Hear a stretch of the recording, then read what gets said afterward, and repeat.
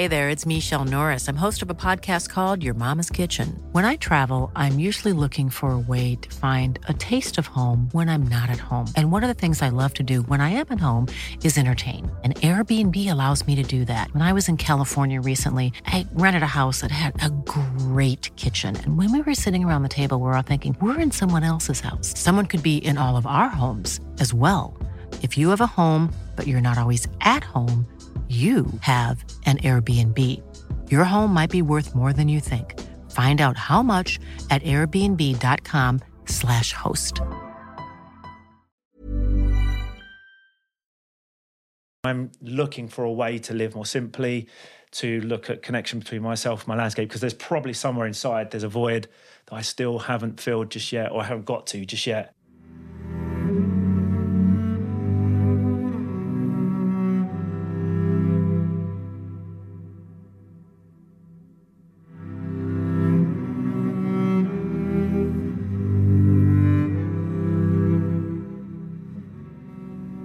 Welcome to the Adventure Podcast and this episode with Ian Finch. Ian is an expedition guide and adventure and outdoor photographer who cut his teeth in the adventure world as a Royal Marine Commando. Ian's desire to record, capture or lead expeditions in unfamiliar corners of the globe is clearly driven by his passion to learn about heritage and traditions from the native cultures that call those places home. In this episode we talk about Ian's life and his journey into the world of expeditions, as well as talking through the stories of his last major expeditions. Okay, over to Ian Finch.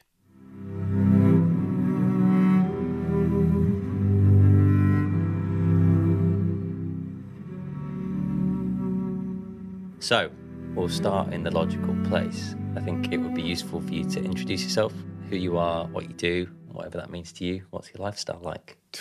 My name is Ian Finch. I'm a photographer, predominantly. A man who just has a passion for storytelling, for the outdoors, for culture, for anything a story that moves people to action. And where did that come from and how have you got to where you are? It's difficult to put a finger on anything like a starting point. It was something that was like a seed, like that just grew over many years of just spending a lot of time in the outdoors. I think my love of native cultures and indigenous cultures and the stories and the outlook of indigenous groups came from my dad. So I grew up in my dad's very much into history, into archaeology, into geometry and all this kind of stuff. So in my mum and dad's house, he had a beautiful cabinet that I grew up in, and in this cabinet there was like books and Tibetan prayer wheels, Native American arrowheads. There was beads from native groups that he hadn't actually been there to collect them, but he had seen them maybe at antiques shows or had been, collected them from certain places. And he had a book that was by one of my favourite photographers called Edward Curtis. And he was, I believe, the last photographer to photograph the tribes in their actual state before sort of, the Western expansion, the European expansion across the US. And he used plate photography. And he created, I think, like 25 volumes, and he took him 15, 20 years to create all these incredible sepia photographs of all these Native American tribes and their regalia and everything. So I grew up around this love and sort of exposure to native groups. And as I sort of progressed into the adventure world and photography and storytelling, I had this kind of goose pimple subconscious attachment, I think, to that love that my dad had. And I had this sort of, I would say, just this unconscious drive or desire to meet people, talk to people about their spiritual outlook in life and their connection to nature and their connection to the outdoors, what it was to be a native person in today's world with the struggle for modernism and in some aspects the struggle for identity. And my whole sort of trajectory has that thread running through it. And now sort of a lot of the expeditions that I do, I go away and speak to these people and maybe even bring stuff back, and I then add stuff to this cabinet now. So it's a real special sort of process. But even after many years of, talking to my dad and, the kind of the man to dad thing is never the closest relationship. There was always this slight distance between myself and my father. I see this now as maybe the things that I'm bringing back are like a peace offering to bring us back together, or not so much bring us back together, but to bring us closer. So I only worked that out when I started chatting to sort of like a professional a few years ago, talking to, getting stuff out of the system and all that kind of stuff. And that was maybe one of the one of the things that I found and most profound from those conversations. So now it's very important for me now to do these trips and for my own sort of journey, my own internal journey, but at the same time, I feel there's this small unconscious drive to bring ourselves closer via that sort of subject matter, maybe. But still, for me, there's I've sort of digressed off that question, but yeah, it's all about the story and all about bringing back something of value, a story of value, of impact, to educate, and it usually revolves around super wild places and native people and the connection, that kind of invisible connection between the both of them. Yeah, and I think you've obviously just explained extremely well and like opened up huge kind of paths for us to walk down in a minute. And also obviously what you do now and what inspires and motivates you, but there's the obvious chunk that's the military life. What was the motivation to join the Marines, and how old were you? What was your life like then, and how long did you stay for, and things like that? So I'd always been a person that just loved to use my body, like in physical body, in any form of like cross-country running or athletics and all that kind of stuff.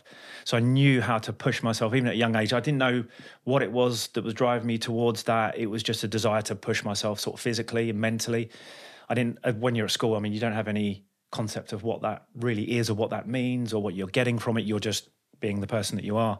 So I'd always wanted to be a sports teacher. So I came out of school, I did some of my qualifications to go to university to become a sports teacher, because I think at heart, us storytellers, including you're a teacher at heart. There's that little nucleus of wanting to give something to other people, to educate and help. So I got all my qualifications to become a sports teacher, and then there was always this ember of the military and wanting to do something in the military. And I dabbled with maybe the army, but then I would get, again, with conversations with my dad, and my dad's friend was a Marine, and over a few beers and a few whiskies, they were like, it might be worth, having to think about the Marines. So over a few years, I thought about the Marines, and I worked out exactly how I was going to train, how many press-ups I needed to do a day, how far I needed to run over like a 3-5 month period. And yeah, I chose to the Marines, and it was a pure desire of just wanting to excel. If I was going to go into that field, I just wanted to excel at it. And also, I think there was a desire to see where my limits were, because I'd been proficient enough at school to be a good cross-country runner or a good runner. And I think when you mature, you're trying to searching for limits, and you're searching for where you could go and how far you could go. And I think with the Marines, it was like, right, but I wanted to try and see where those limits were and excel and try and be the best at what I was going to invest all that time in, because I knew it was like a 5 to 7 year thing it was going to be. I knew it was never going to be a long-term career. It was more of a, let's see what I can do here and see what I can, not so much get out of it, but see where I can go, what I can achieve, how far I can go with this. And I just set that in process, like a 1 year mental thing of just making that happen, setting the time out when I was going to join, how fit I was going to be. But when you're in, it's a slightly different dynamic, because you're brought out of the kind of ego about you. Now it's about the team. Now it's about sort of thinking about other people, differences in abilities, how your strengths can lift up other people and how other people's strengths can lift up you. And that's now when I look back on that sort of period of life, the kind of physical skill sets and the things that you learn in there are not so much relevant anymore. It's more the mental side now that is this kind of imprinted in that period where it's like your formative years, effectively 21, 22, and you're as a young man, you're learning the rules of life and things like that. So yeah, everything I move forward with now and the trips that we both do, I'm always pulling on those things that I learned in the Marines. And what did you get up to while you were there? So I did. I joined at a time when the Iraq War in 2003 was just starting. So when I joined, it was going to be happening. So that the Iraq War was in 2003. So March, I think it started 2003, and I joined in January 2003. So the training team were, you're going to be. They didn't know how long this was going to be, how long this was going to last. So they were like, you're training for the real thing now. This is not sort of a potential conflict. This is the real thing. So when I finished training in September 2003, that first wave had already finished. So the unit I joined, all those guys came back to the unit, and I joined a company of guys that had obviously been at war. So that was really hard to, when you're sort of out of training and you have this like, I want to get stuck in, I want to get involved in as much as I can. You had to take a step back and be like, right, I'm not at the top of the pecking order anymore. Now I'm back to the bottom. Now I've got to prove myself, got to keep my head down, stay quiet, and just bide your time. Just take your time and prove yourself with everything. So I joined 2003. So Iraq happened, and then I left sort of late 2007 towards 2008.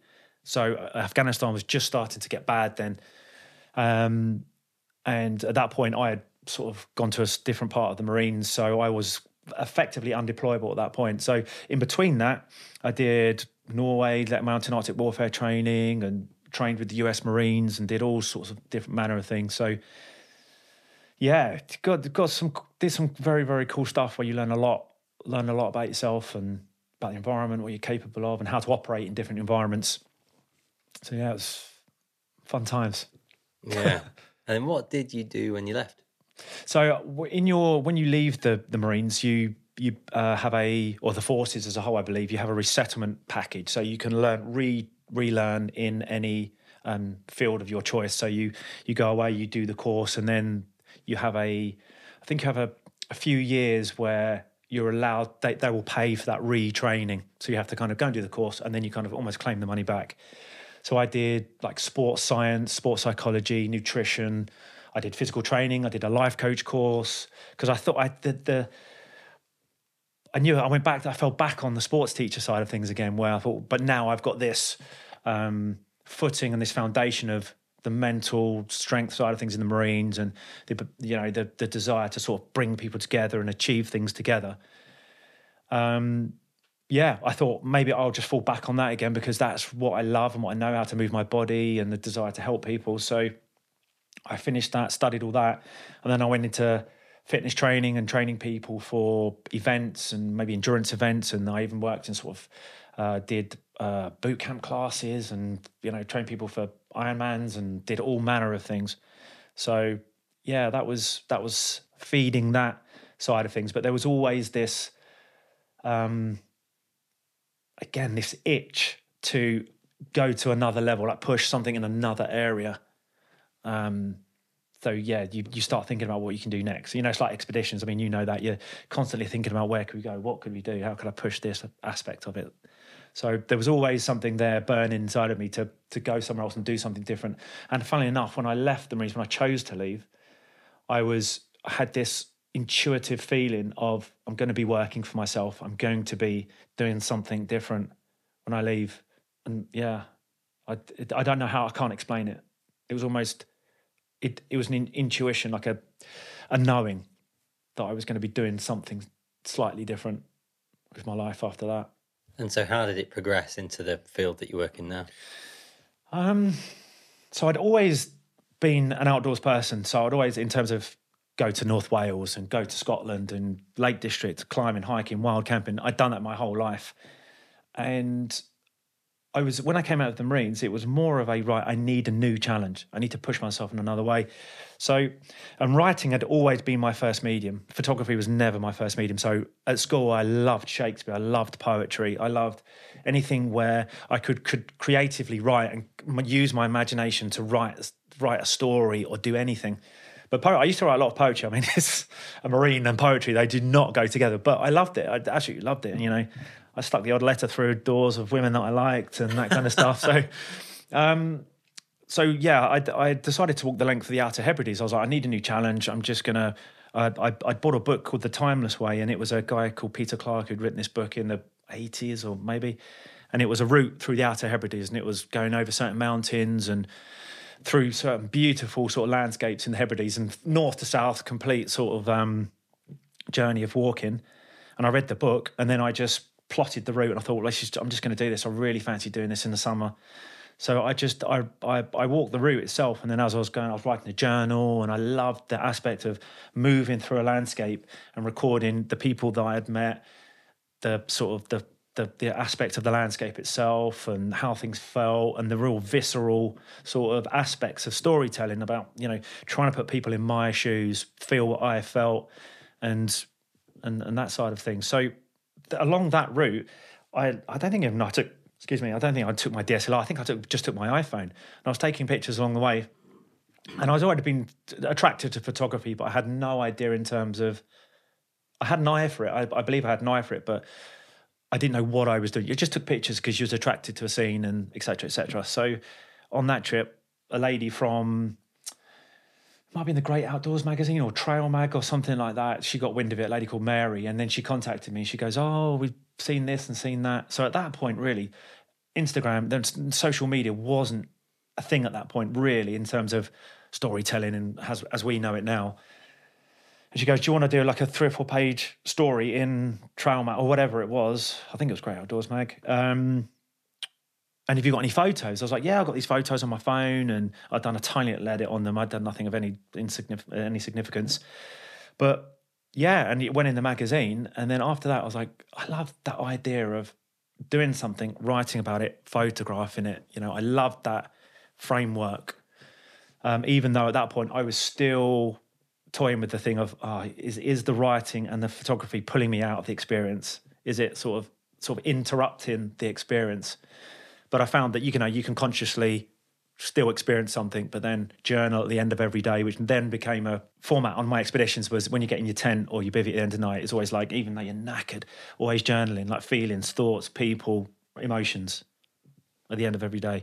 And even on some of my recent expeditions, it's like one of those things you're like, I don't have to do this. But if you're writing the book or writing the et cetera, et cetera, et cetera, those intricate moments, those details, you forget those. So journaling is like one of those things where you stay in contact with those tiny emotions and feelings of when you're just pissed off, wet, tired, cold, hungry. I mean, you know, that get lost in the system 1 month, 3 months, 6 months down the line. So, yeah, and then after that, I just started to focus a little bit more on the photography side of things. So I'd go on trips and I'd be just thinking, oh man, I want to sort of photograph this. I'd love to camp here and photograph that, or I'd love to meet that person in, you know, near the Talisker distiller in Skye who's brought his oyster business up from 5 oysters, you know, from nothing to 5. So I just became interested in other people and then telling their story. And it was this real organic journey of wanting to meet people and find out who they were and what drove them. But there was always looking back, a connection between the person and the landscape. Always the connection. And because ultimately I think looking back, and still now even to this day with my trips and sort of the narratives for the trips, I'm probably looking myself for understanding. Like I'm still on that journey now. I'm still not complete in that journey now. So I'm looking for a way to live more simply, to look at connection between myself and my landscape, because there's probably somewhere inside there's a void that I still haven't filled just yet, or I haven't got to just yet. So me, especially when I go in search of stories with regards to native groups, I'm looking for probably a spiritual or an emotional connection to something that's connected to the land. And I often think about that. So all the stories I've ever, and all the people I've ever met, I'm always looking for something to do with connection. Connection to? I think not in terms of like a lot from a religious perspective. It's more what drives people to do what they do, the passion behind what they do, but also I think it's something to do with the landscape, the connection to the land, and why connection is important and why the land is important, not just as a whole from a conservation environmental perspective, but our human connection to the landscape. Why is it important? And then retaining that importance as regards to heritage, knowledge, traditions, I feel I don't know why I am drawn to that. It's just something that I feel really passionate about, and I feel if I'm drawn to it, there must be a void in myself towards that, because you don't go after something that's full. You go after something that needs filling effectively. A void. I mean, I completely agree. So this is obviously a loaded question, but it's quite obvious that you're connected to landscape around the world, etc., etc. But do you feel like you've got a home? A home. I love. Yes, I love England. I love England as a home, and I love my family. But it's quite an interesting question, because when I was actually, funny, just going back to the Hebrides, I met a lady who was rebuilding a croft in the Hebrides, and she was pulling these like ropes. I was walking across this beautiful meadow with all these wildflowers in, and she was rebuilding this croft, and she was putting heather, which is obviously the traditional way of insulating a croft. She was pulling this rope and putting this heather on top of this house. Anyway, she came down and we had a chat in this field, and she was showing me all these different types of wildflowers and what you could eat and what you couldn't. And she said, "Where do you belong to then?" I said, this was on Harris, I think. And she was like, "Where do you belong to?" And then I kind of looked at her and I was like, where do I belong to? I said, "Oh, I'm from London." And she was like, "Oh, okay." But it was the reframing of the question that is a completely, where do you come from and where do you belong to? If you think about that, that's two completely different questions. Completely different questions. Radically different. Yeah, and that was that was like a mini like kind of shift in the power of questions and how you can, when you have interviews with people or when you're talking to people, how a reframing of a question can elicit a completely different thought pattern, result and answer. So after that, I didn't even have I didn't have an answer for that. I couldn't. Where do you belong to? Like, what? I mean, you can ask a million people that, and a million people, where do you belong to? I couldn't answer, but I still think about that today. And funny enough, we were wrecking a project a month before COVID hit in 2020, and we were interviewing a guy who was from Harris, but he lived in Glasgow, and he asked me the same thing. He was like, "Where do you belong to then?" So maybe it was another way of just asking, where do you come from? But I had reframed it in a much more spiritual sort of deep way, which is like classically me. And I was then looking for the answer. No, but it's interesting because it's etymology, isn't it? It's like, if you're looking at Scotland, I mean, people say, where do you stay? Or is that Ireland? Or both? Where do you stay? Which is, where do you live? I mean, they're different things. Yeah. And I've noticed before, where do you stay? Well, that could be this week. But they mean, where do you live? Yeah. But it is that etymological difference between where are you from and where do you belong to? I mean, my answer is different for both, and I'm sure yours is. What would your answer be then? Well, where am I from is Grimsby, but I don't belong there and haven't since I was a kid. Yeah. I don't know where I belong to. That's the point. I think I'm working that out. And that's why I asked is because I'm guessing you are. Yeah. I think if I think about that question, it's kind of, where do you belong to? I think it goes further than the person. I think it's like I don't know, not maybe an ancestral thing, but we're having this conversation. It's the first time I've ever done a podcast at home. We're sat in Suffolk, which is not where I'm from, but my family are all from here. And I've got family buried in the ground here back to the 14th century. That's as far back as we can go. My mum's here. My mad old aunt is here. So maybe I do belong here. I don't have the right accent. I don't know all the pathways yet, but I'm working on that. Because I, like you, I mean, I think there's quite a lot we could talk about, and we could probably do this for a few hours, but belonging, I mean, Sebastian Junger's written whole books on that. Yeah, around, Tribe. Exactly, on homecoming and belonging. Like,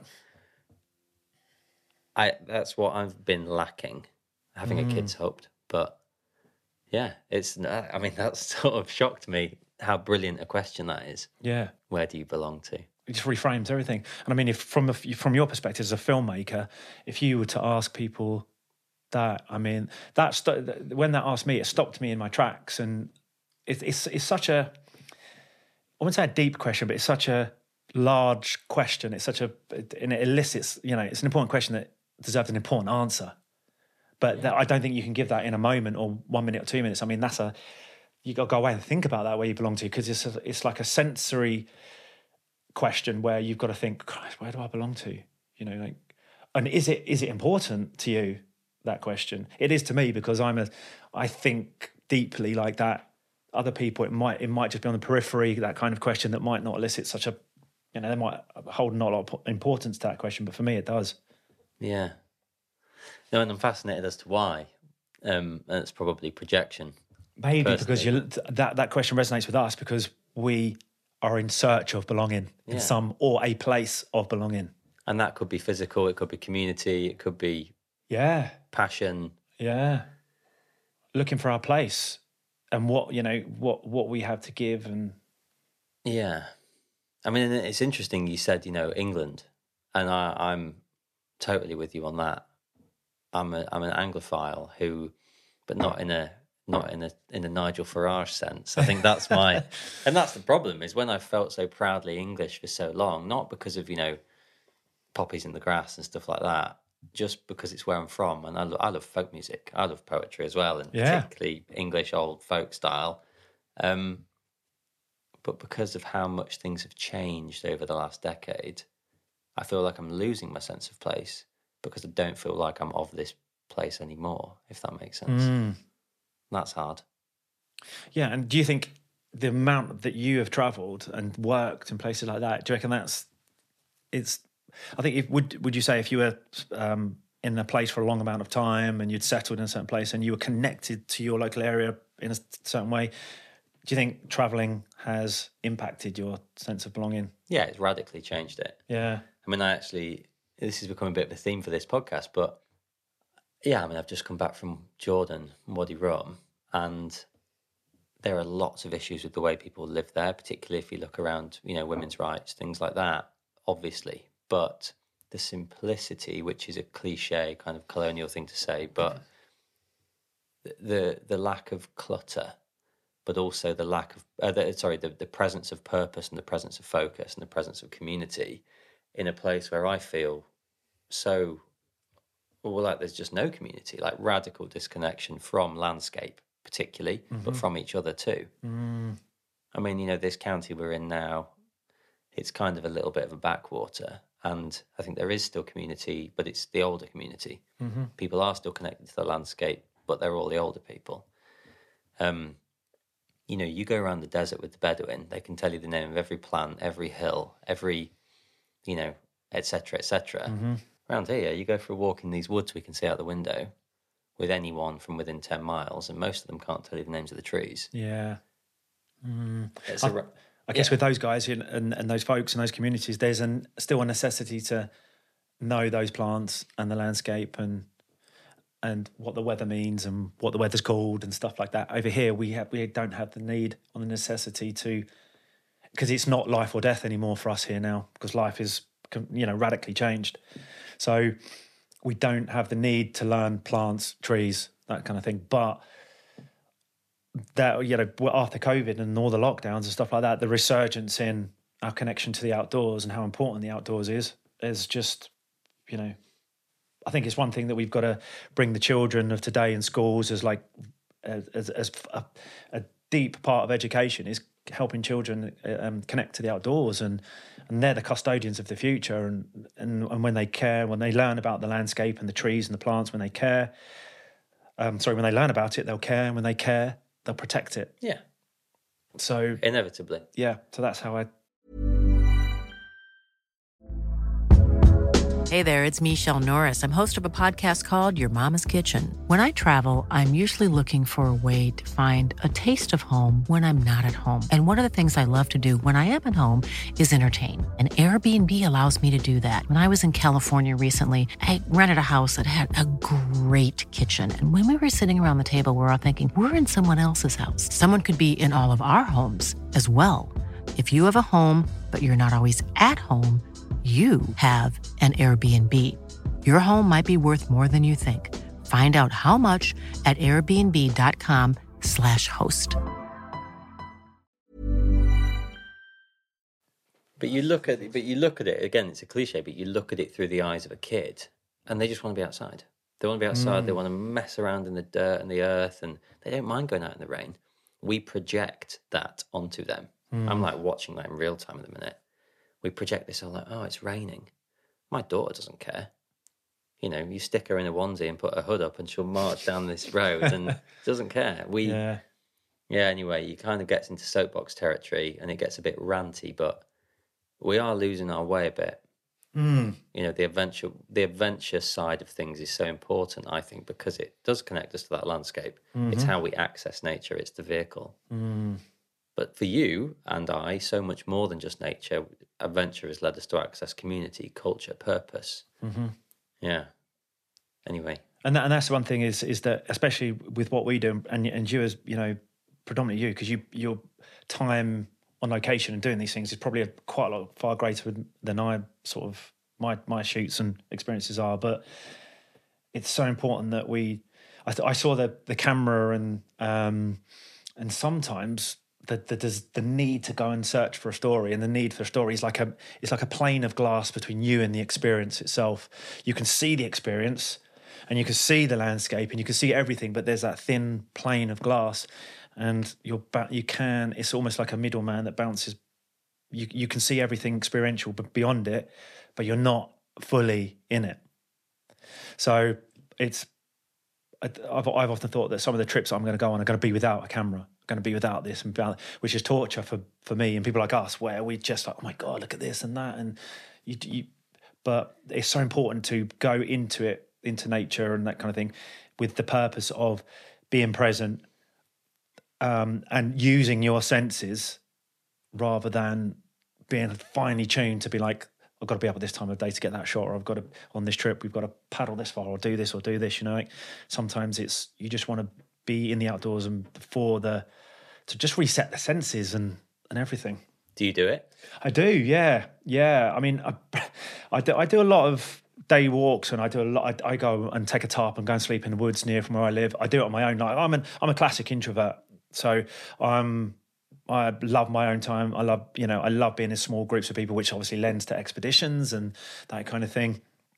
But I will take a tarp and go and sleep in the woods on a Saturday night. That's how rock and roll I am. But not every week, but, you know, once or twice a month. And I want to be up at sunrise. I want to be able to hear, like, when the birds stop their calls, and then the dawn chorus, and then the calls, the barks of the muntjac. And like, I love that.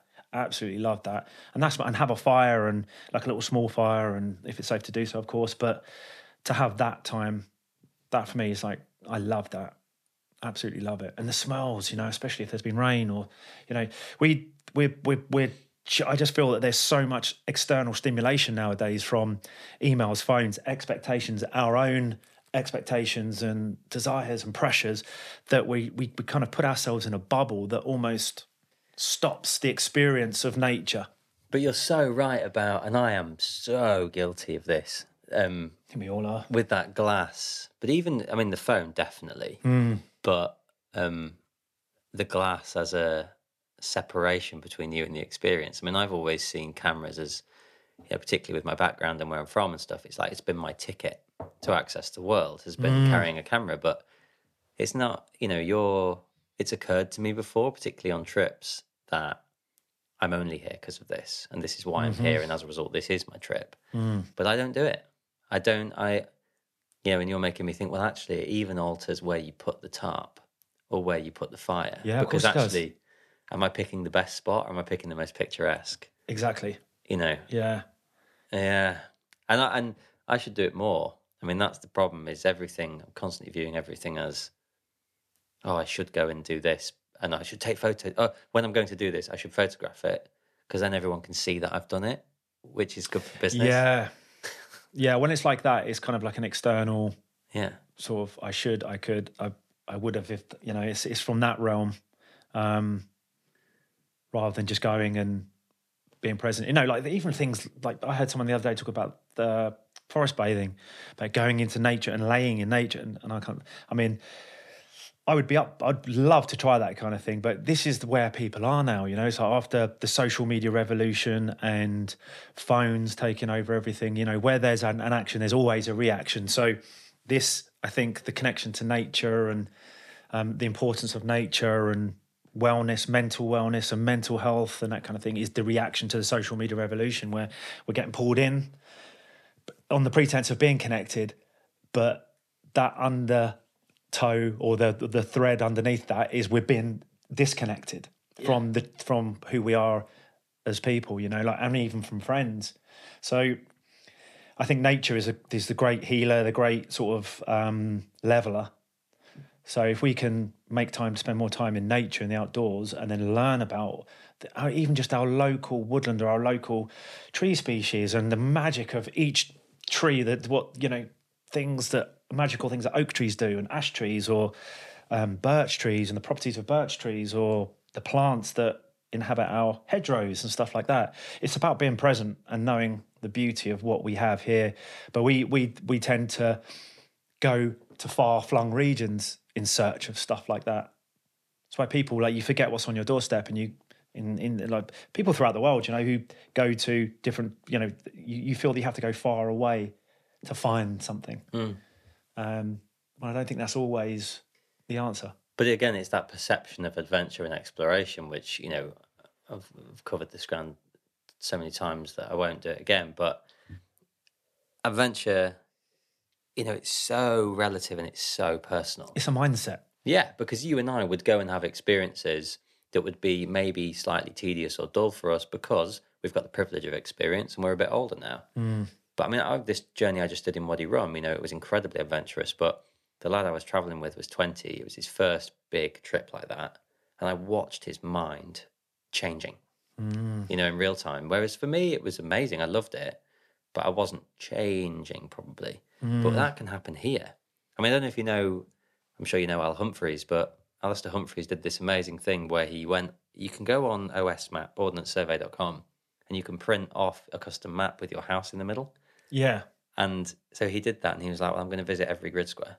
Okay, that's a good idea. And I was kind of like, I mean, it's obviously very controlled, but equally there's grid squares, you know, in Ipswich or wherever that you'd never dream of going to but that's adventurous. It is, yeah. And for adventure for you in the future, moving forward with your children, that's going to change, you know, because adventure for you might bring an adventure to them. It's going to be a whole new ball game. Oh, but even I think people are often, particularly, you know, I had dinner at this table last night with my in-laws, and they were like, "Oh, do you not get bored around here?" I'm like, "No, there's so much woodland around here, and I love running with the dog, and so sometimes I'll get to a path, you know, there's a fork in the road, 3 forks in the road, and I kind of go, I've actually never been that way. And rather than getting my map out, looking at my watch, I kind of just go, let's go that way." And it's adventurous. And there's a felled tree. Oh, I'll have to jump that. Or, actually, I'm a bit lost now.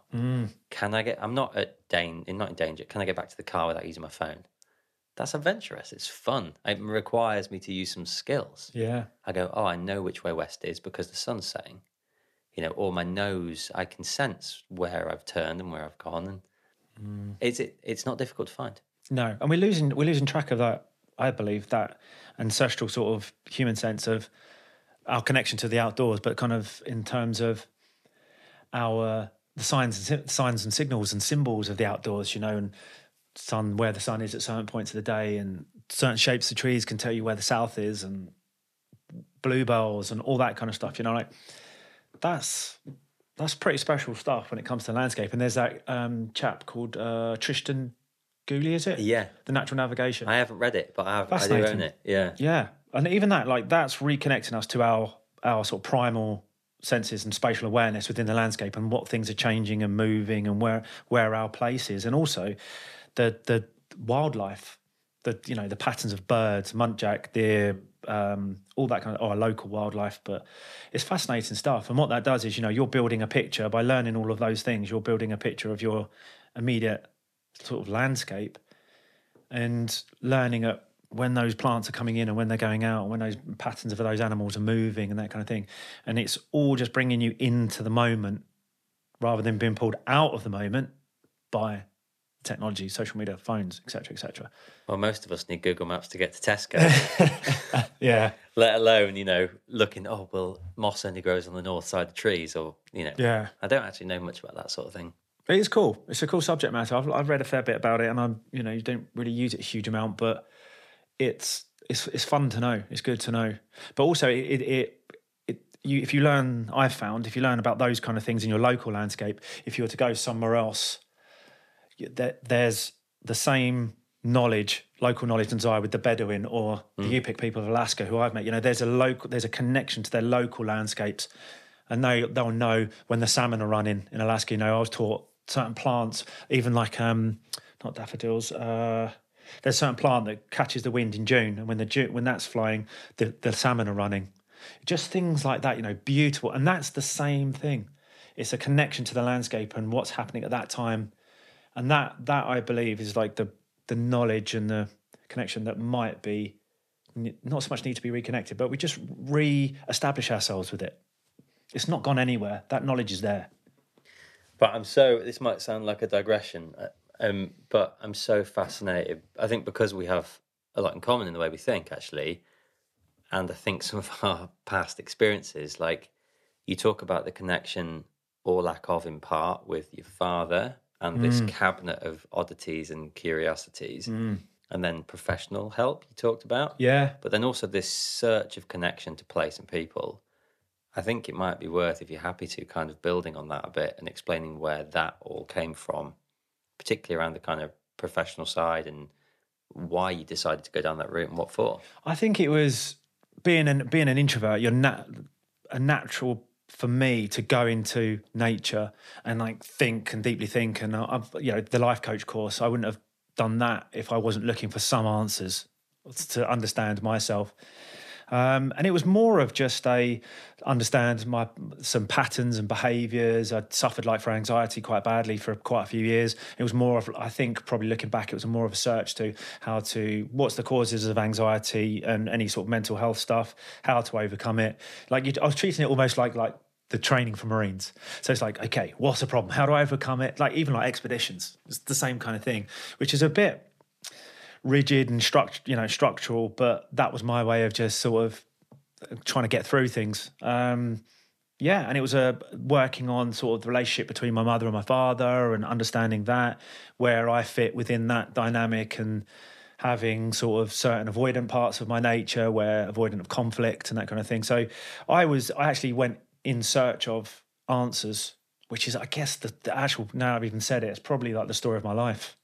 Going in search of answers and search of meaning, understanding that I can sort of just improve myself in some way. Not that I should really need improving. You know, you're perfect just the way we are, with all our fallibilities and ups and downs and everything. That's the beauty of human nature.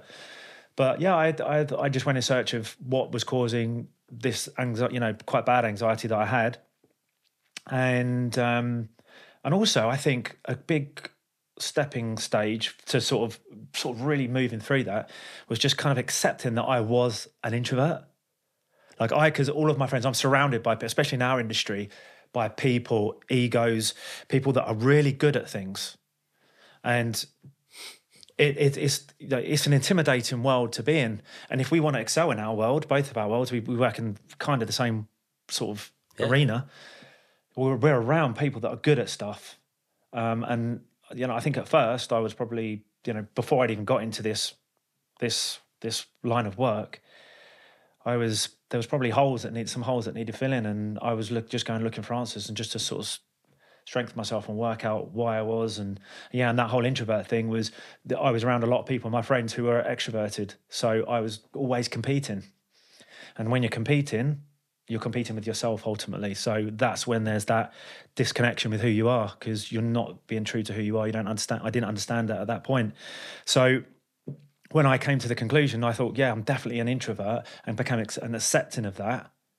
It was like a little weight was lifted, because I had some understanding. I was like, I'm that kind of person, and I'm actually pretty cool being that person. I'm comfortable being that person now. Because there's almost like you're introvert. Oh God, you like being on your own and doing all this kind of stuff, and socially, not awkward, but socially, you remove yourself from all this kind of stuff. But I had to work out how to be almost a little bit extroverted. So I had to learn, almost, it sounds so crazy, but I had to learn some skills of putting yourself out there and really doing a way, accepting who you are and be like, right, okay, I need to go out of myself a little bit here and try a little bit harder with these kind of things. And it brought me closer to the person that I'm, maturity and age comes with this, I think. You start to learn a little bit about who you are, what you want, what you don't want, what you stand for, what you don't stand for, what you deserve, et cetera, et cetera. And I just did a lot of work, a lot of reading, a lot of soul searching. And not that I had any major trauma as a child or any of that kind of stuff, but we've all had some kind of trauma, everybody. You know, we've all, some way or another, had something that sort of permeates our beliefs and behaviours today. And I think when I started to do that work, I did honestly retreat into nature. I retreated into nature, and I was like going for lots of walks, lots of wild camps with just small groups of people. And something, like I said, go into the woods with a tarp and have a fire by myself and stuff like that, and did a lot of work. And now I'm probably the happiest in this field doing what I'm doing now, the happiest I've probably ever been. I'm telling stories of other people that can educate and entertain the world, and I really value that. You feel purposeful? Yeah, definitely feel purposeful. I think there's so much beauty and knowledge and people in the world that have so many incredible stories to tell, that I think it's a joy to I'm very lucky to what I'm able to do, and I feel very blessed and very grateful for what I do. So I just try to bring these stories back that can help educate people and enrich their lives. I mean, you do the same, right? I imagine with your stories, your films, you know, it's we're drinking from the same cup. Yeah. Well, it's interesting what you've just talked about as well, and some of the things you said, like, because you and I are technically competition, if you think about it. Yeah. Like, there's we both do different stuff. You don't run a podcast and I don't do any guiding. Yeah. But we both shoot photos for a living. But and we talked about this a bit before we started, but it's the whole, where does the ego live versus that sense of community? I would so much rather be connected to people. I mean, we love the same thing. You know, we like going into wild places and meeting fascinating and interesting people and exploring those cultures, communities, and landscapes through the process of taking photos of it. So we could choose to not like each other because we're technically competition, or you can bond with someone over that. And I think that's a bit of it's a unfortunately common human trait, is to actually push away the people who we could be really close with because we feel threatened by them. And especially professionally, where money and sort of that kind of thing's involved, or your career, your progression is involved. I mean, I've met photographers when I started out that inspired me beyond measure and almost gave me permission that you are good enough. One person in particular, and then I went back to that person a few years later. I was like, how do I do this and how do I do that? And it was like silence. Yeah. So, but we spoke about, just before the podcast started, about how to that we should be lifting people up and lifting people so they can follow their passion. If they're passionate about photography, storytelling, filmmaking, that we have a very good position that we can just say to these people, look, we can help you, or this is the tips and or connections and stuff. I've got no problem putting any photographer in contact with people that I've worked with or I am working with. Why? Because I think that these people are on their own journey and they're trying to create a life that they want and they dream of. And why I can help someone achieve something that they would be so happy with, right? Oh, and what, my ego get in the way of that? Because I don't want them to take my role on a shoot or something like that. No, that's bullshit. Yeah, and I agree. And obviously we've talked about that, but maybe it's easier for us now. We've reached a certain point in our careers where we've got some confidence, despite the constant imposter syndrome. Because actually, you do go, or I go, that'll be all right. There is enough. I've got enough of a CV now and enough of a portfolio that, you know, I don't feel like I've made it yet, but I certainly feel like I could go and find some work if I needed to. Yeah. It's the lack of threat, probably. Yeah. And competition's good for you because it keeps you on your toes. Of course it does. It keeps you sharp, keeps you on your toes. It keeps you evolving and moving forward, looking for new ways of shooting, new creative directions. I think competition and that kind of thing is healthy in the creative world. Plus, if you've got competition, you're going to innovate and you're going to push boundaries. You're going to look for maybe a story that's slightly different or has got a slightly different edge or something like that. So competition is healthy. You should welcome competition. Yeah. I think, personally. So I'm going to digress because I want to have time to do it properly. But given everything we've talked about and everything we've said and all of the kind of reasons and justifications and ambitions and the journey, how do you end up travelling over to America with a wooden paddle? And going out there for a few months, and what did you do and why? So that trip was, we were following a trail. Well, it's not a trail as we like in sort of the normal sense of there's a path through the trees kind of trail or something like that. So the route that we followed was a route where the Cherokee were removed during sort of the Western expansion. They were removed from their ancestral homelands in the Great Smoky Mountains, and they were moved to effectively Indian Territory. That's what it was initially called, but now it's Oklahoma. So they were moved along a certain route, and that was called the Trail of Tears. And the reason why that was called that was because the time of year that they moved, that they were forcibly moved with ultimately the clothes they had on their back. It was moved in winter, and a lot of people died. A lot of Cherokee people died at that point on that journey. So they were made to walk a certain distance. So they're split into many different sort of detachments, effectively. So there was military detachments that all walked to the Cherokee. They took the Cherokee on flatbed boats up the Tennessee River, over the Ohio, and down the Mississippi. They walked them thousands of miles, and lots of Cherokee people died there. So on that route, I'd one of my friends who actually came on the expedition with me. Funny enough, we were in a cafe in the Cotswolds, just having a classic English fry up. And I said to him, if money was no object, what trip would you do next year? It's a classic question, it's just like, it's that kind of spark of, if money was no object, I'll just do this. And he said, have you heard of the Trail of Tears? And I was like, I haven't heard that. And he goes, it's a native story, and it's this, and he goes, it's all, he told me sort of the basic sort of background to the story.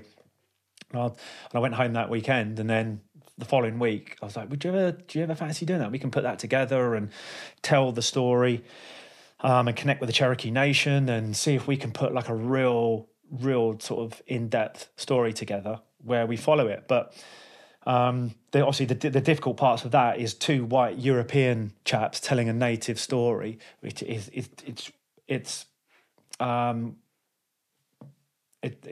bit of a sticking point, and we kind of ummed and ahed about it. But we thought if we can tell it from an authentic view and tell it from the ground, being on the ground, and then connecting with the Cherokee Nation and working with them through the process, which is what we did, we can tell it or tell a part of the story through some of the places we go through on the route.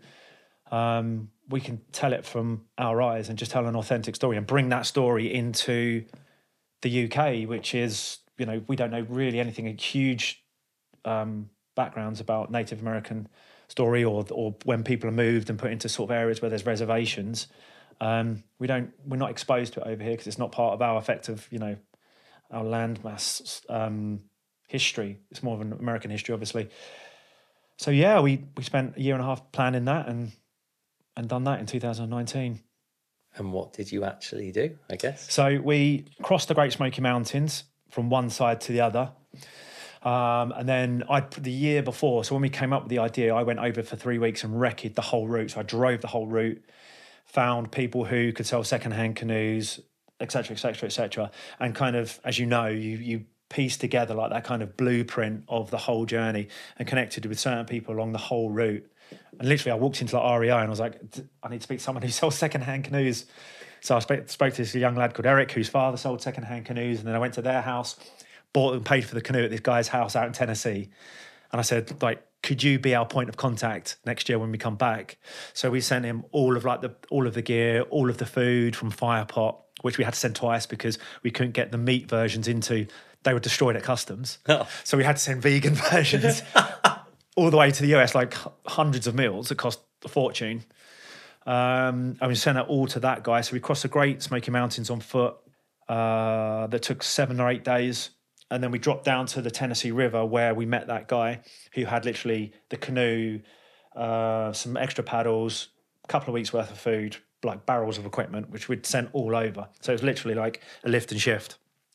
And then we paddled the Tennessee River, the Ohio River, and the Mississippi River. It took about 6 or 7 weeks of just continuous paddling on the river. And we're talking like into tornado season. So you're going into tornado season, and they're calling the spring winds, which are these winds that just kick up over for a couple of weeks when sort of transition from winter to spring happened.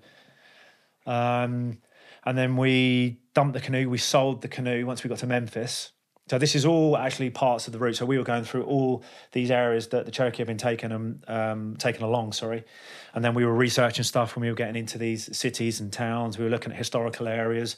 We were making notes of certain things, obviously lots of photography and etc. And then we walked on foot from Memphis to Oklahoma, which was about 450 miles on foot. But the issue with that one was that the Trail of Tears itself from Memphis to Oklahoma was a dirt track back in the days. Now it's highways and roads. So we walked pretty much on the hard shoulder for 400 miles, which was savage. And just like you get into, as you know, like when you get into a zone and you know each day what you got to do, the target you need to hit, It was emotional, but we had planned, once we got to the end, I'd connected with the Cherokee Nation at the start of the trip, firstly to get permission that we could actually do this trip. So we thought it'd be best to contact Cherokee Nation and say, look, we're two guys who want to do this trip. This is a story we want to tell. Can we have permission to do the trip? And then at the end, we'd love to connect with you for a week and spend time with Cherokee people for a week and get them, take a bit more of a deep dive into the story itself and speak to people connected to the Trail of Tears. So once we got to the end of the trip, we had organised with the Cherokee Nation to have two young Cherokee brothers and a slightly older chap who was connected to the Trail of Tears, ancestrally to the Trail of Tears. And he was a language expert. So he was actually translating Cherokee to Apple. So he was getting an Apple keyboard made up so the Cherokee Nation of today in the universities could actually speak Cherokee on their Apple phones and laptops and do that kind of thing. So he was really, really interesting to talk to. But the two young Cherokee brothers, Parker and Rioter, we had planned that we wanted to finish the trip walking the last 6 miles with the Cherokee brothers. And in that 6 miles, we were just asking questions about what it's like to be a native man in America today, the Cherokee, what's the future of Cherokee, the Cherokee Nation and stuff like that. And we spent actually the last week with them, and they took us to powwows. We had like drumming sessions with them. So we'd spent time with a couple of Navajo guys and them, and we had we were drumming with them. And they were taking us to these projects where they were growing these things called historically the Three Sisters, which is, I think it's corn, squash. There's another vegetable that they grow. I have to remember that, and they're regrowing that, and that's traditionally what the Cherokee used to eat. The Three Sisters, the three foods. So he was creating a kind of a local community project where he was bringing all those foods back. So we went there and learned about all that kind of stuff. Yeah, and that was pretty emotional. That was a pretty emotional week because we finished that. Well, it was like 70 odd days worth of doing that like consistently, and we finished it at the Cherokee Heritage Center, which is kind of this real beautiful museum where they have all of stuff from the Trail of Tears. They have all of these like traditional native Cherokee artifacts. They also have an archive in the back where it has all the Cherokee baskets that have all been found all over the country, and it's all kind of condensed and kept there. So we got access to that, and we photographed all the baskets and all these masks and traditional like sort of ceremonial masks. And when we finished the trip, when they were walking with us, they took their shoes off. So they walked the last 6 miles with their shoes off, and in like honor of the people like walking that route with their barefoot. And it was raining, and I remember it was really humid. There was like thunderstorms, and they walked, and it was like so powerful. And we got to the Cherokee Heritage Center, and there was a small group of people that worked at the Cherokee Heritage Center, Cherokee people that were waiting for us with just a silver pot on the floor with watermelon in. And we finished the trip, and me and Jamie just hugged each other, in that awkward way guys do. And then we sat there on the floor of like this foyer of like this museum and just ate watermelon. Perfect. And then we went and slept in the church. There was like a little kind of on-grounds church there that they had, and we slept in the church for a week on the floor on mats and sleeping bags. But then we met these beautiful people who were classed as national treasures.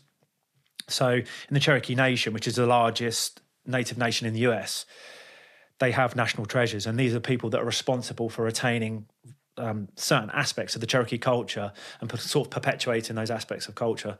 So the lady that we met, which was Parker and Rioter's mum, she was called Tonya, and she was a dressmaker, so she would make traditional Cherokee dresses. So we spoke to her for hours and hours and hours on end, and saw her dresses and saw how she was making the dresses, etc., etc. So we got a pretty deep dive into the Cherokee culture for that week or two. There's a lot more to it and a lot more sort of historical sort of aspects that we would love to go back and spend more time with them. And then obviously that featured in Sidetracked, and looking back on that, there was loads of things we could have done differently and photographs that I wish I could have taken that I didn't. But it is what it is, and we were blessed and honoured to have been given the opportunity to do that. How did it change you? I mean, you might agree with this, that in the world, the world appears a scary place before expeditions, but you go into them, and the generosity that you receive from local people changes your perception of what generosity and the amount of what can be given under the spectrum of generosity, like time, friendship, is what we encountered along the whole way. Everybody was also always so interested in what we had done. But it changed me in the perspective of what generosity means and how I can improve on me being generous to other people with just being a friend, being kind, and giving my time, and how that can change the course of someone's journey, life, whatever. And the story of obviously the Cherokee was hugely impactful and something that just reinforced my sort of desire to go and tell those, or to share those kind of stories and bring light to some of those stories. Expeditions do change you. They change the way you see the world and how you show up. I mean, you know that as well. What some of the mad stuff you've done. Well, for you, I guess it's items for your dad's cabinet, whether metaphorical or literal. Yeah. So there's actually something that it's the Father's Day this weekend, isn't it? So I was in Sweden, northern Sweden, up near the Sami people in Feb. So I've got something to add to that cabinet today. Oh, there you go. Oh, no way. Yeah, a knife. Are you going up today? I'm going from here. Yeah, to see them. Oh, yeah. Amazing. Yeah, so it's an antler knife and in that beautiful sort of sheath kind of thing that I got from out there. That's incredible. Hey, yeah, cool. Right, I'm going to draw it to a close. We've just hit an hour. Nice, quick hour. Yeah. So I always ask people 2 questions at the end of every podcast. Just answer them however you wish, or interpret them however you wish. What scares you? Oof. What scares me? That's a good question. I'm not sure. I have to probably think about this answer a bit more. Nothing physical scares me in terms of. You might have to edit this one. Chop this down a bit. I like the pondering. What scares me? What's your gut saying? My gut is I want to live a life of impact, and I want to help people learn and inspire people to achieve greatness in their lives. And it doesn't scare me, but it scares me that I might not achieve that. I don't know why that's. It might seem a bit self-serving. I don't know. Does it? No, I don't. I mean, I rarely either interrupt or comment on this question, but I think you and I have a lot of crossover, actually, and I think we might be similar age, but that's about purpose. Everything you've just said is, we're such a... I'm not going to do the soapbox. It's about purpose, right? Yeah. What you just said is... Yeah. What scares me? I tell you what scares me. What scares me, yes, I found it, is making sure that I've used, especially post-COVID, post-lockdowns, that I'm spending enough time with my family, my mum and my dad. Sounds a bit sort of soppy, but that is massive for me. That's why I'm going there today. After COVID and lockdowns, I'm there every 3 or 4 weeks, and they live 2.5 hours. So I'm very, very blessed to have them both in this world and have them nearby. But it scares me when my mum and my dad passes. That scares me. Yeah. What brings you hope?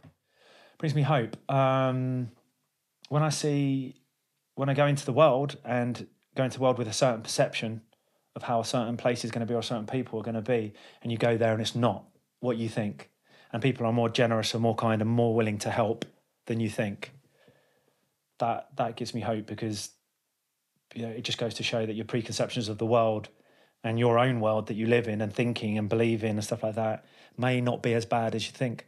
And yeah, that gives me hope. Amazing. I'm going to pick on you. I've got one more question. Go for it. Where do you belong to? Oh, where do I belong to? My God. Where do I belong to? I do have that strong connection to England, the English landscape. I don't know why, but the patchwork English landscape, I'm so drawn to that from a kind of human sense. And like when I think of where do I belong to, I think try and think deep down, where do I belong to? And England, there is a love for the English landscape. It's where I retreat to, right? So if there's a need for that. So yeah, I would say England. I belong to England. Ultimately belong to the world, and that's cheesy. You can cut that bit out. Thanks, mate. That was all right, amazing. Mate, thank you.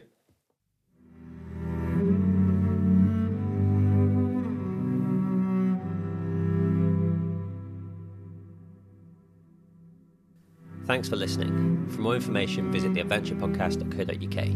The podcast is hosted by Matt Pycroft and is produced and edited by Orla O'Murray. If you want to get in touch, then you can do so at info@theadventurepodcast.co.uk, or you can get in touch on Instagram. And finally, please do leave us a review on iTunes. They make the world of difference to us accessing new audiences.